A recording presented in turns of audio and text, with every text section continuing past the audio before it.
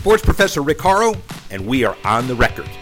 Every week, this podcast will take you inside the $1.3 trillion business of sports, the top deal-making issues, the top tech issues, and the top social responsibility issues, plus a blockbuster interview with someone who you might not have heard from in the world of sports, but having a profound effect on its impact. Let's get started.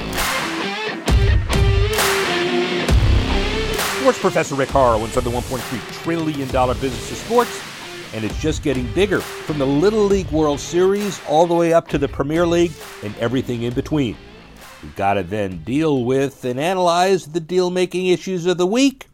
3-1. 3. Fantasy sports app ASX Sports selects Aventus Network as its blockchain provider. The Aventus Network enables ASX to track transaction activity and add new NFT collectibles to its fantasy sports platform. Aventus Network's blockchain, connected to Ethereum, and will enhance ASX anti-money laundering efforts on its fantasy sports product. The based company in Miami, founded by Paddy Power, whose father, David Power, co-founder of the Paddy Power betting exchange that David named after his son and later merged to become Flutter Entertainment, the Irish gambling giant that owns FanDuel, Sky Bet, and Fox Bet. Last year, ASX signed a long-term deal with Sky New Zealand's global streaming service, Rugby Pass, to bring NFT-enabled fantasy gaming to rugby fans. ASX branded itself as Stocks for Sports. Its app lets users partake in live in-game trading of players and teams for their fantasy contests. Currently, blockchain is rolling out much like the internet, where siloed pockets of value need to be connected together to allow an explosion of value through the network's effect. This partnership allows ASX Sports to leverage all the benefits of Aventus Network interoperability while maintaining full control of its users and access points, the best of both worlds, Aventus founder Alan Vey said in a statement. 2. FC Barcelona sells a second stake in Barca Studios to Orpheus Media, Web3 to become the main focus. The financially troubled La Liga powerhouse has sold a second stake in the digital subsidiary, and the previous one from Socios been worth about 25% equity for 100 million euros, about $103 million, in ensuring that the soccer franchise maintains majority control, 51%. Orpheus, run by Jaume Rores, the CEO of Spanish media giant MediaPro, holds media rights for La Liga matches, and Barca previously sold a stake of their broadcast rights to U.S. investment firm 6th Street. Barca is currently selling off dozens of assets in their brand so they can register their new summer signings. The club dripped, obviously, in financial turmoil. 1. The Steelers become the 5th NFL team to add Evolve's A1 powered security screening to their stadium. The 5th NFL stadium to install Evolve. Fans walk through weapons detection systems at entry gates, but they're not asked to remove any items from clear bags or pockets due to the computer vision recognition and sensor technology, significantly reducing long lines to enter a venue. Evolve debuted at the stadium for Saturday's preseason game against the Seahawks. The other 4 NFL teams confirmed to have Evolve at their home stadiums: Falcons, Patriots, Browns, Titans. Also deployed at MLB parks like Wrigley Field, Citi Field, and Columbus Crew's Lower.com Field in the MLS. Peyton Manning, Bill Gates, among those investing in Evolve, which publicly listed on the NASDAQ, made more than $9 million in revenue in the second quarter, but ended the period with a net loss of about $26 million. That revenue figure marked a 94% increase over the same quarter in 2021.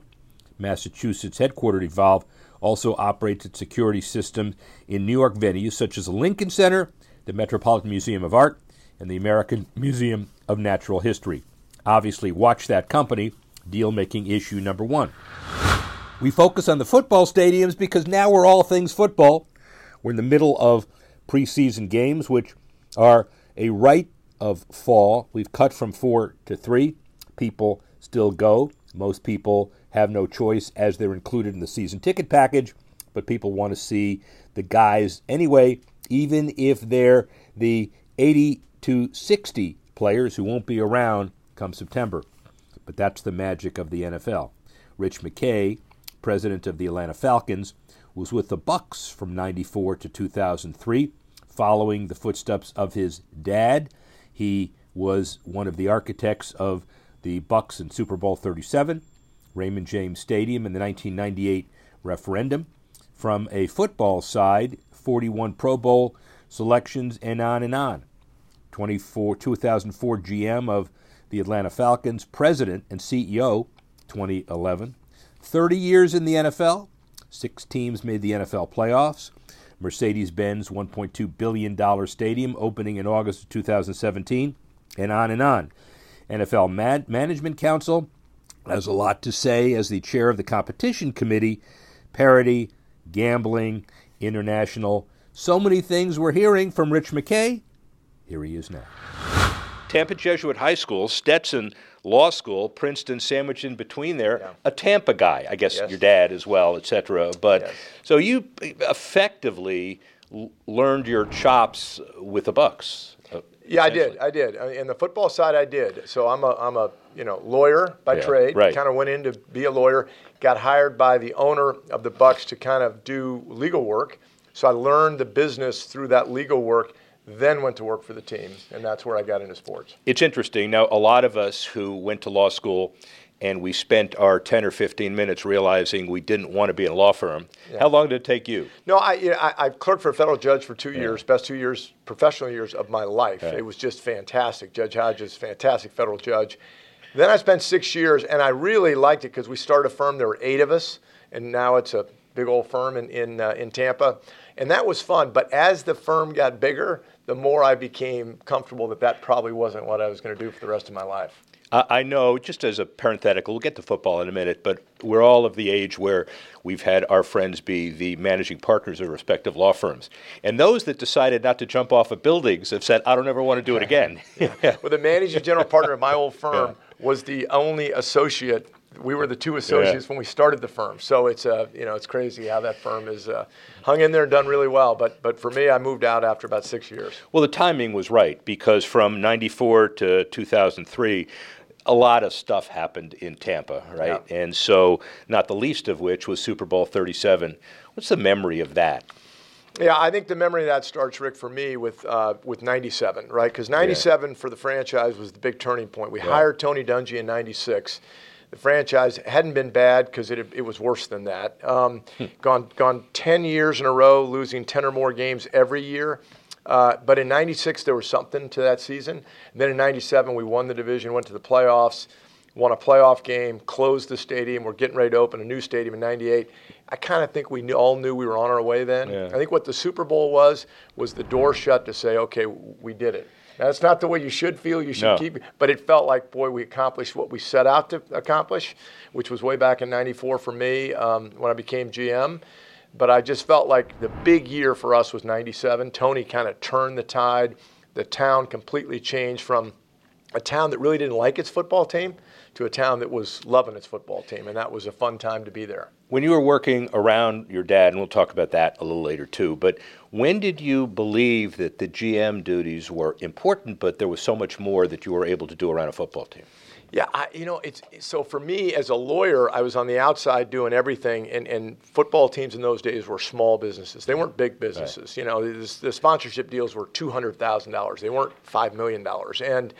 And so I was nibbling around all those edges. I really didn't pay much attention to the football side of it. I knew football, but I didn't pay attention to it. But then as soon as I got to the team in 92, my first 2 years were contracts, negotiating with agents like Lee Steinberg, doing that kind of work and learning the football side. And what I was very, fortunate to have is Jerry Angelo, who became a GM in the league, Tim Ruskell, who became a GM in the league.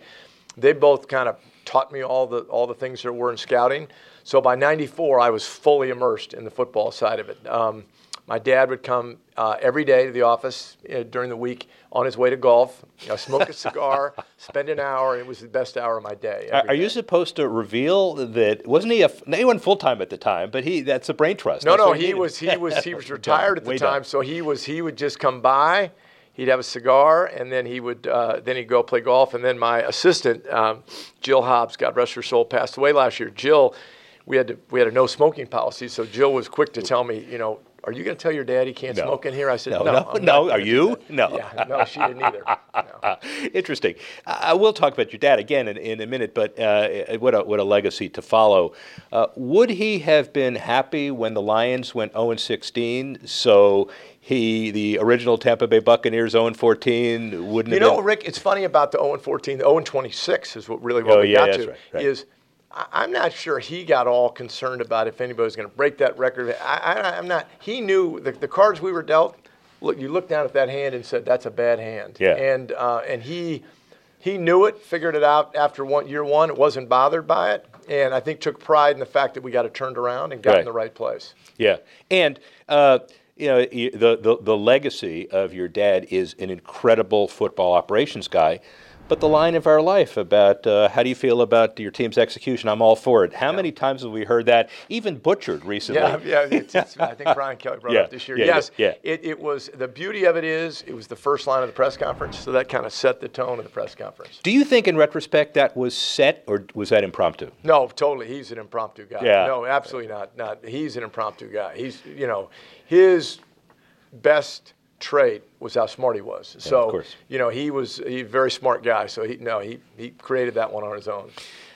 Was it fun evaluating players? You had 41 guys under your world as Pro Bowl selections. Yeah, it was fun. The fun part to me was I tried to be the general. I didn't try to be the guys doing the scouting. I didn't try to be super scout. I never went into the room and said, hey, I know better than you. I did try to take all the information given and make sure we made a good decision that was in our best interest. We made a simple change, Rick, which I still to this day wish more teams did, which is we said, hey, we're not drafting anybody that potentially might be great anymore. Let's just draft good players. That sounds so simple, but it doesn't happen all the time. It does. It just you get people in there saying this guy can really run, this guy can really jump, this guy can really do this. And we came to the same thing in Atlanta a couple years ago. We were going on a couple defensive backs. One of them was just a really good player, and one of them was potentially a great player. Well, we took the really good player, and he's a really good player. Ladies and gentlemen, as a Dolphin guy, and I grew up on that side of the state, were we hoping that you would pass on Pitts? But it didn't happen, right? Pretty good player, yeah. That was Arthur Smith and Terry Fowler. That's good, pretty good player. That's easy scouting now. No, that's easy scouting because you're not going to like an all-pro left guard who's going to be around for 25 years. That makes your job a lot easier if you find him. So you become president CEO in 2011. What surprised you about the transition? Anything? The size of the business and the change in the business, right? So I did the stadium deal in Tampa in '96. I think we did it with the Glazers, and it was a big deal. It's a $190 million stadium. It was a complicated political transaction, but let's not say it was that complicated. I think when I got in 11, and Arthur started telling me, hey, our number one task here is to get a new stadium. Boy, oh boy, was it more complicated. First of all, much bigger. It's a $2 billion building and much more complicated. So I think that was different for me. What was hard for me was not waking up every day and worrying about football, but waking up every day and worrying about a lot of people that I hadn't really dealt with before on the ticket side, on the sponsorship side, and all that, and making sure you're actually present for them and trying to motivate them. And so it was a challenge. It was different. I've liked it a lot. It certainly extends your career. If you want to stay and live in that football world, it's going to get shorter. It's just the nature of the business. So it's been great for me. Well, and the difference maybe, I know there are a lot of differences there, where when you woke up in Atlanta and Mr. Blank said you got to get a stadium, and you had to find $1.2 billion in Tampa, it was important you had to find $300 million, $400 million. Yeah, and you did, Rick. And the problem with the Tampa one was that if we don't win the vote, the team's moving. Right. And that's really hard. I grew up in Tampa. I remember. That's my home. So that was we only won the vote 51% to 49%, and it was a long day waiting for that vote. Community investment referendum. I remember we were all helping with the Selman co-chair and Dollars for Education, Dollars for Transportation. The one interesting concept on a relative basis, you are the extension of the owner and you hold the team as part in public trust for a community. After the Culver House sale and the Glazer inheritance, I remember some of those first polls. A lot of work to do, wasn't it? Not so positive. No, and that's why I give the credit to some of the politicians that helped us frame the community investment tax, because we could say at the press conference, hey, behind us are the beneficiaries. These are police, fire, education, roads. I mean, we did it in I thought, a pretty savvy way, but it was still very, very confrontational. Well, and for those of us who fooled people for a living on how to do public-private partnerships, the whole bundling of infrastructure is the way to go, was the way to go, and frankly, may be the only way you can get large capital projects like this done. It worked extremely well. We went to Atlanta and used a different part of the playbook, but a similar, which is we just went and used the hotel-motel tax, and it was the same tax that had built the dome, so we just said, hey, just let us continue that. So we had a strategy. That strategy, the Tampa strategy, was, I thought, very well thought out and turned out well, but boy, oh boy, it wasn't like we won in a landslide. It's August 26, 2017. It opens. You are the only human in history that was a point person on 2 successful stadium negotiations. How do you feel? Hence my hair. He used to have hair, ladies and gentlemen. Not doing it again. No. Those are I know. a great project. I'm very fortunate to do it. It goes back to almost a teaching lesson, which is that idea when I was a young lawyer representing the team, Mr. Culverhouse asked me, hey, would you help me renegotiate the lease at Tampa Stadium? And I'm like, I don't do leases. You want me to get a guy in my firm? He said, no, I want you to learn it. And so I did it, and that led to me doing 2 stadium deals. And I would tell every young person, when somebody asks you something, just say yes, and just realize, being more valuable is probably, that leads to success, as opposed to asking, how am I going to be successful? Yeah, and you're humble because you did successfully do both of them, and you can get in and out of those processes like I do, but there's only room in life for 1, maybe 2 of those before they kill you. Yeah, they do. They're legacy there are projects. a lot of people. Yeah, there's a lot of people that make it successful, and as you know, there's a lot of people pulling the other way that don't want it to succeed. So they're tough transactions. All right, so let's talk post-pandemic. The last 2 years have been very difficult. Your contribution in my book was wonderful. Fan engagement, the example, or the concession prices at Mercedes-Benz, an example. What have you learned most about emerging from the pandemic and be successful now? I think 2020 you can't consider, Rick. You didn't learn much, okay? It was survival. We didn't have fans. When we had fans, we had 3,500 fans. So what is that really about? I think in 2021, we learned the same thing that we learned back when I first went to work for Arthur Blank, which was if you just truly listen and then respond to the customer, you'll be fine. The customers are changing. They're asking for more.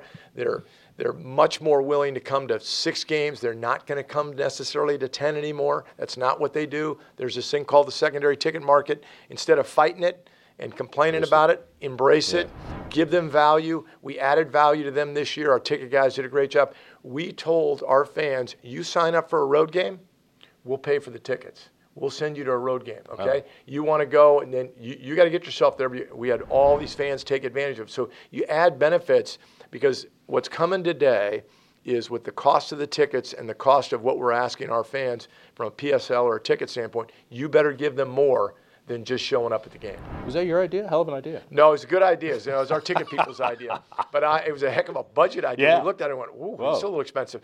But I like it because what it did is it motivated your most loyal fans to say, I'm going. And they went.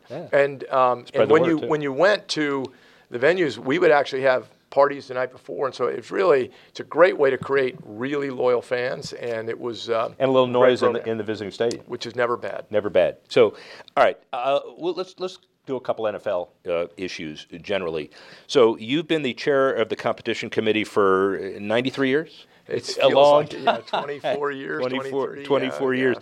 So, you're always at the cutting edge. Just generally, the stuff that makes it to even the preseason games, out of that, what is the universe of ideas? I mean, it depends like 1 on out the of 100? year. Yeah, Rick, it depends on the year. But for rules and everything else, remember, you got fans. They absolutely bring them to the table. You got broadcasters because they are the experts. Just ask them. You got players. You got coaches. You got officials. Right. Then you've got college and that same set. So all the ideas are coming from there. I think what we take the most pride in, and what I learned from George Young, truly a giant, truly. But George used to say a couple things. Number one, he said, don't ever go into a meeting with your logo on. He didn't mean it in actuality, he meant it in mentally. Right. And that was a great way for us. And then the second thing is there's a process. Slow down. Yeah. Okay, so if you decide that we should make first downs 11 yards, before you do anything, just take your time. It may take 3 years for you to figure out if that's a good move or a bad move, and don't get anxious about trying to make the change. I think that's really served us well. Are we going to see a 4th and 15? We go for it. We keep the ball. Yeah, you're going to see it talked about again this year. You'll see it all. I mean, those, and I think all that is good. It took us 4 or 5 years to get the extra point move back when we had all the data saying, listen, they're making 99%. Why don't we move it back and make it more exciting so people just don't leave on the extra point? But it takes time, and those things have to marinate, and that's okay. Who is in charge of the marination? We are. I would say the committee is in that we are in one sense. We are in the sense of we're constantly looking at one thing when it comes to rules, which is, do we have 24 votes? Or do we not have 24 votes? Because nothing gets passed without it. So you got 32 teams, 24 votes to pass something. So in our mind, if we're going to marinate and find out we've got 18 teams, what we're going to do that year is we're going to talk about it. We're going to show the statistics why. We're going to show tape at the meeting. And then we're going to say, we're not going to vote on this. We'll vote on this next year. And that's how we kind of try to make the process work for us. This is the Nancy Pelosi of the NFL. Oh, my, don't bring that. No.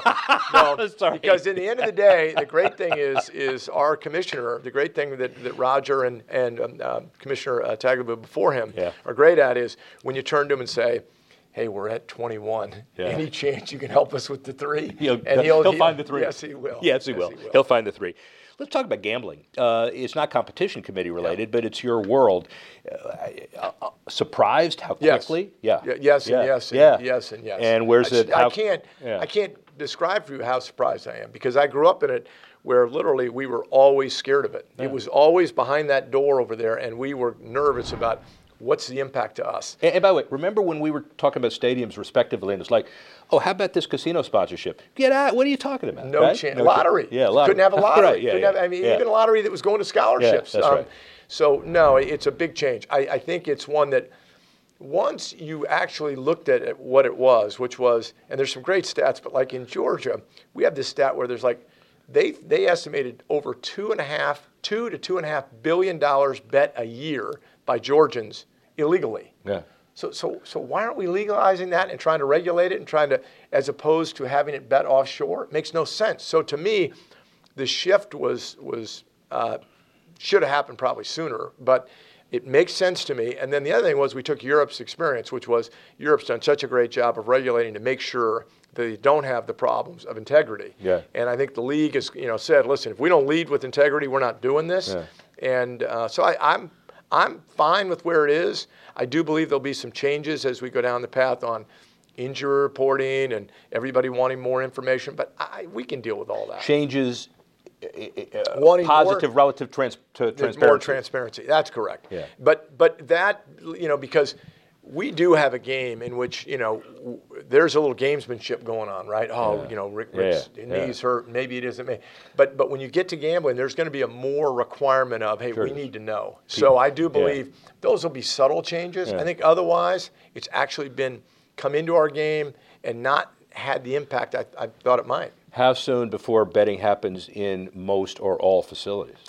It's a great question. I think it depends. The states, there's plenty of states that don't allow any form of casino. So that's going to come back next year. We'll see. So, and then when you look at the idea that, quite frankly, we all live in our phones today. We just turned ours down for this. So I think mobile sports gambling, when they're sitting in the stadium, they're betting the stadium anyhow. They don't need a room anymore that says, here's the room, right? They've got a room. They're sitting there doing it. All right, well, so we don't know. The answer is whatever to capture the most revenue for the most people and do it with integrity is going to happen. Integrity, you got to pay attention to the fact that everybody's got to know at the end of the game was played the way it's supposed to be played. Great way to end on your dad. Your brothers, obviously there's a McKay legacy. But if I asked you what you learned from your dad, we don't have enough time, but kind of tell us what you think. Yeah, I think what I'm most proud of my dad was always the fact that he was a big thinker, not a small thinker. He never tried to solve something just to solve it right then, right now, and in this narrow window. He always said, let's make sure we know all the implications. Let's make sure that if you make this decision, you know in a week from now, in a month from now, in a year from now, what the impact of that is. So to me, that's always helped me. I'm always quick to slow down because of him. I'm always quick to say, okay, it may feel better to have the answer today, but is this answer going to be a problem in a week from now? So I always felt with him, he was really good at that. And that was something that we take pride in. And then, I'm here this week for a Super Bowl, and I've got my son is the director of pro for the Rams. So I will tell you that I always thought my dad enjoyed when I was a GM and he would come to games. I'm not sure he did, because I think I'm more nervous as a parent, and he was more nervous as a parent than he was probably as a coach. As you're watching the game, will the cameras fix on you kind of looking the other way and doing that? I will not. I didn't take they played Tampa in that divisional game, it right? Yeah. You wouldn't want to be at the house. It wasn't pretty. Yeah. I didn't do well at the house. Did you text each other before the? Oh yeah, sure. Of course you did. Always, it's a dad. Why not? Of course you did. You're a great friend. You're a mentor in many ways. I think we're probably the same age, so you can't be a mentor, but certainly thank you for contributing to the book, your knowledge. Really appreciate it. Happy to do it, Rick. Thank you very much. Rich McKay, as usual, gives us some incredible perspective as we head into the meat of the NFL preseason, whatever that means. Let's talk about sports gaming, the Sports Gambling Minute. Major League Baseball announces support of online sports betting initiatives in California. Becoming their context, the first major sports league to take sides in the high-stake battle between bookmaking giants and the state's tribal gaming operators. The two primary sports betting initiatives on the November ballot. Prop 26 restricts betting to in-person only at tribal casinos and 4 horse tracks. Prop 27 will allow online sports betting. MLB backing 27, the California Solutions to Homeless and Mental Health Act, backed by a coalition of sportsbook operators, DraftKings, FanDuel. A percentage of the revenue from Prop 27 dedicated to fighting the homeless crisis in California. DraftKings and FanDuel among MLB's official betting partners. In MLB, 5 franchises in California, an advocate of sports betting legislation since the Supreme Court in 2018 struck down the Pro and Amateur Sports Protection Act of 1972. And now, from a tech perspective, we've all got specific tech issues. Here's the Sports Tech Minute this week. It involves the Greek Freak. He invests in telemedicine company Anecdote Health. The Bucks superstar spends money not only to be involved, but a brand ambassador. Seeks to offer affordable health care through telemedicine. This platform asks screening questions about symptoms and then connects patients to a medical practitioner. The Greek Freak made his investment with the intention of aiding underserved people in communities such as in Milwaukee. Among his other investments have been sports media company Wave Sports and Entertainment and collectible marketplace Alt. He empathizes with many Americans who can't pursue their dreams because they can't afford health care. He says Anecdote Health can help the crisis. Good for him, and obviously good for the Bucks, having him be more and more involved in the community. How about good sports?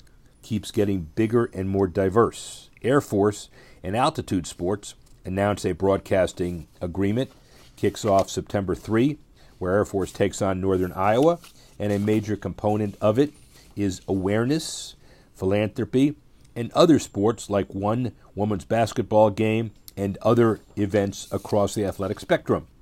Bills rookie Matt Riazza becomes a super punter, an 82-yard punt during his preseason win over the Colts. He's called the Punt God. Wait for sponsors to get involved with him if he makes the team, clearly. Zips Car Wash launches an industry-first multi-year college sports sponsorship with Learfield, an NIL activation, the Car Wash Convos, featuring interviews with Arkansas, North Carolina, and Tennessee student-athletes while they experience a car wash at Zips. Brilliant.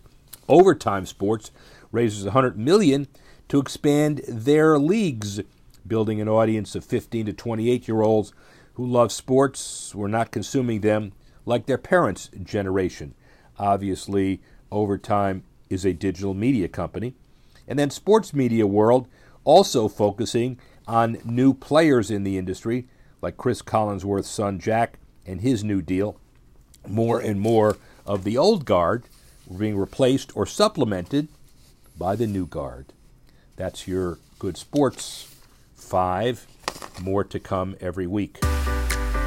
Well, you see how busy the week is and will be. I'd like to thank Rich McKay for adding perspective as he always does. I'd like to thank Nick Nielsen for helping put the show together. I'd like to thank you all for listening and watching. And join us next time when we go inside the $1.3 trillion business of sports and focus on every single issue that involves sports, getting ready for the NFL and otherwise. Sports Professor Rick Horrow, speak with you soon.